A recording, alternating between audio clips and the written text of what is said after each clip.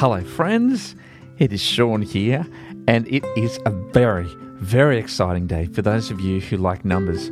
How good is today? Today is the 22nd of the 2nd, 2022, which is fantastic to write the date. See, go on, write the date. It's 22022022. It's, I've been looking forward to today for a while, because there's not too many dates that you can do forwards and backwards, and it's all the same. So, how exciting.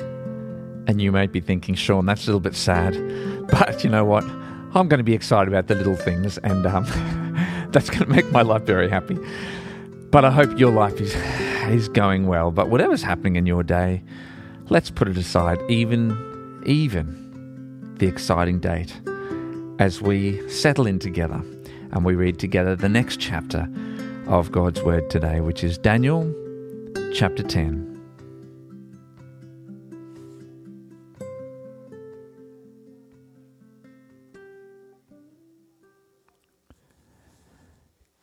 In the 3rd year of Cyrus, king of Persia, a revelation was given to Daniel, who was called Belteshazzar.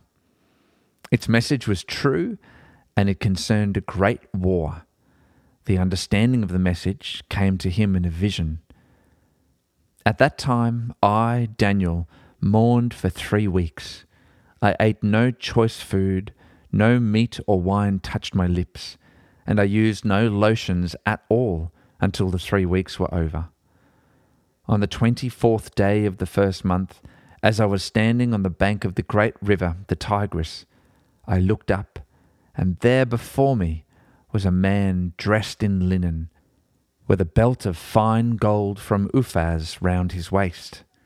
His body was like topaz, his face like lightning, his eyes like flaming torches, his arms and legs like the gleam of burnished bronze, and his voice like the sound of a multitude.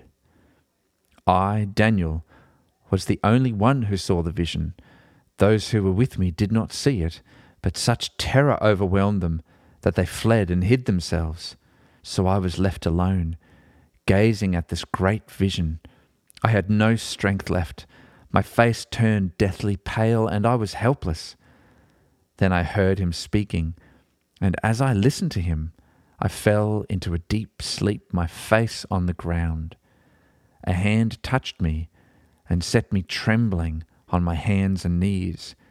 He said, Daniel, you who are highly esteemed, consider carefully the words I am about to speak to you, and stand up, for I have now been sent to you. And when he said this to me, I stood up trembling. Then he continued, Do not be afraid, Daniel. Since the first day that you set your mind to gain understanding and to humble yourself before your God, your words were heard, and I have come in response to them. But the prince of the Persian kingdom resisted me 21 days. Then Michael, one of the chief princes, came to help me, because I was detained there with the king of Persia. Now I have come to explain to you what will happen to your people in the future, for the vision concerns a time yet to come. While he was saying this to me, I bowed with my face toward the ground and was speechless. Then one who looked like a man touched my lips, and I opened my mouth and began to speak.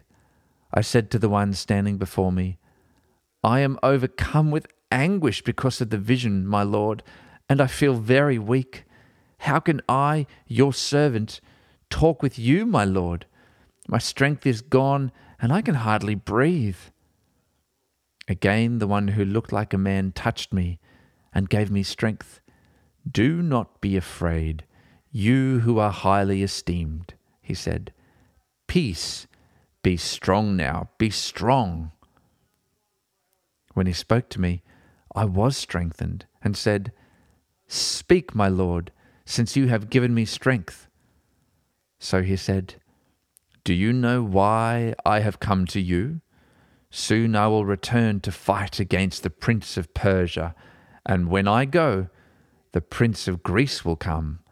But first I will tell you what is written in the book of truth. No one supports me against them except Michael, your prince.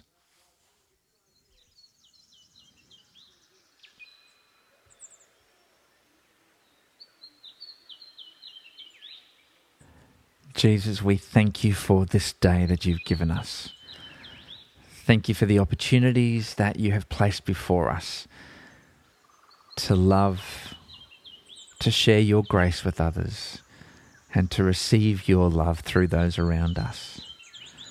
I pray that today, as we go about what it is that we have before us, that you would deeply ingrain in our hearts and in our minds the lens of your kingdom, that when we look around, we don't see the world as it is on the surface, but we see your presence. We see your provision in everything that we enjoy. And we see an opportunity for us to live out your challenge and mission to us, to send and to give your love to the world around us. Lord, draw us near to you so that your love rubs off on us and our heart mirrors yours. Thank you, Jesus, for the wonderful lives and opportunities that you give us to be able to be a part of this mission of yours and to share your love.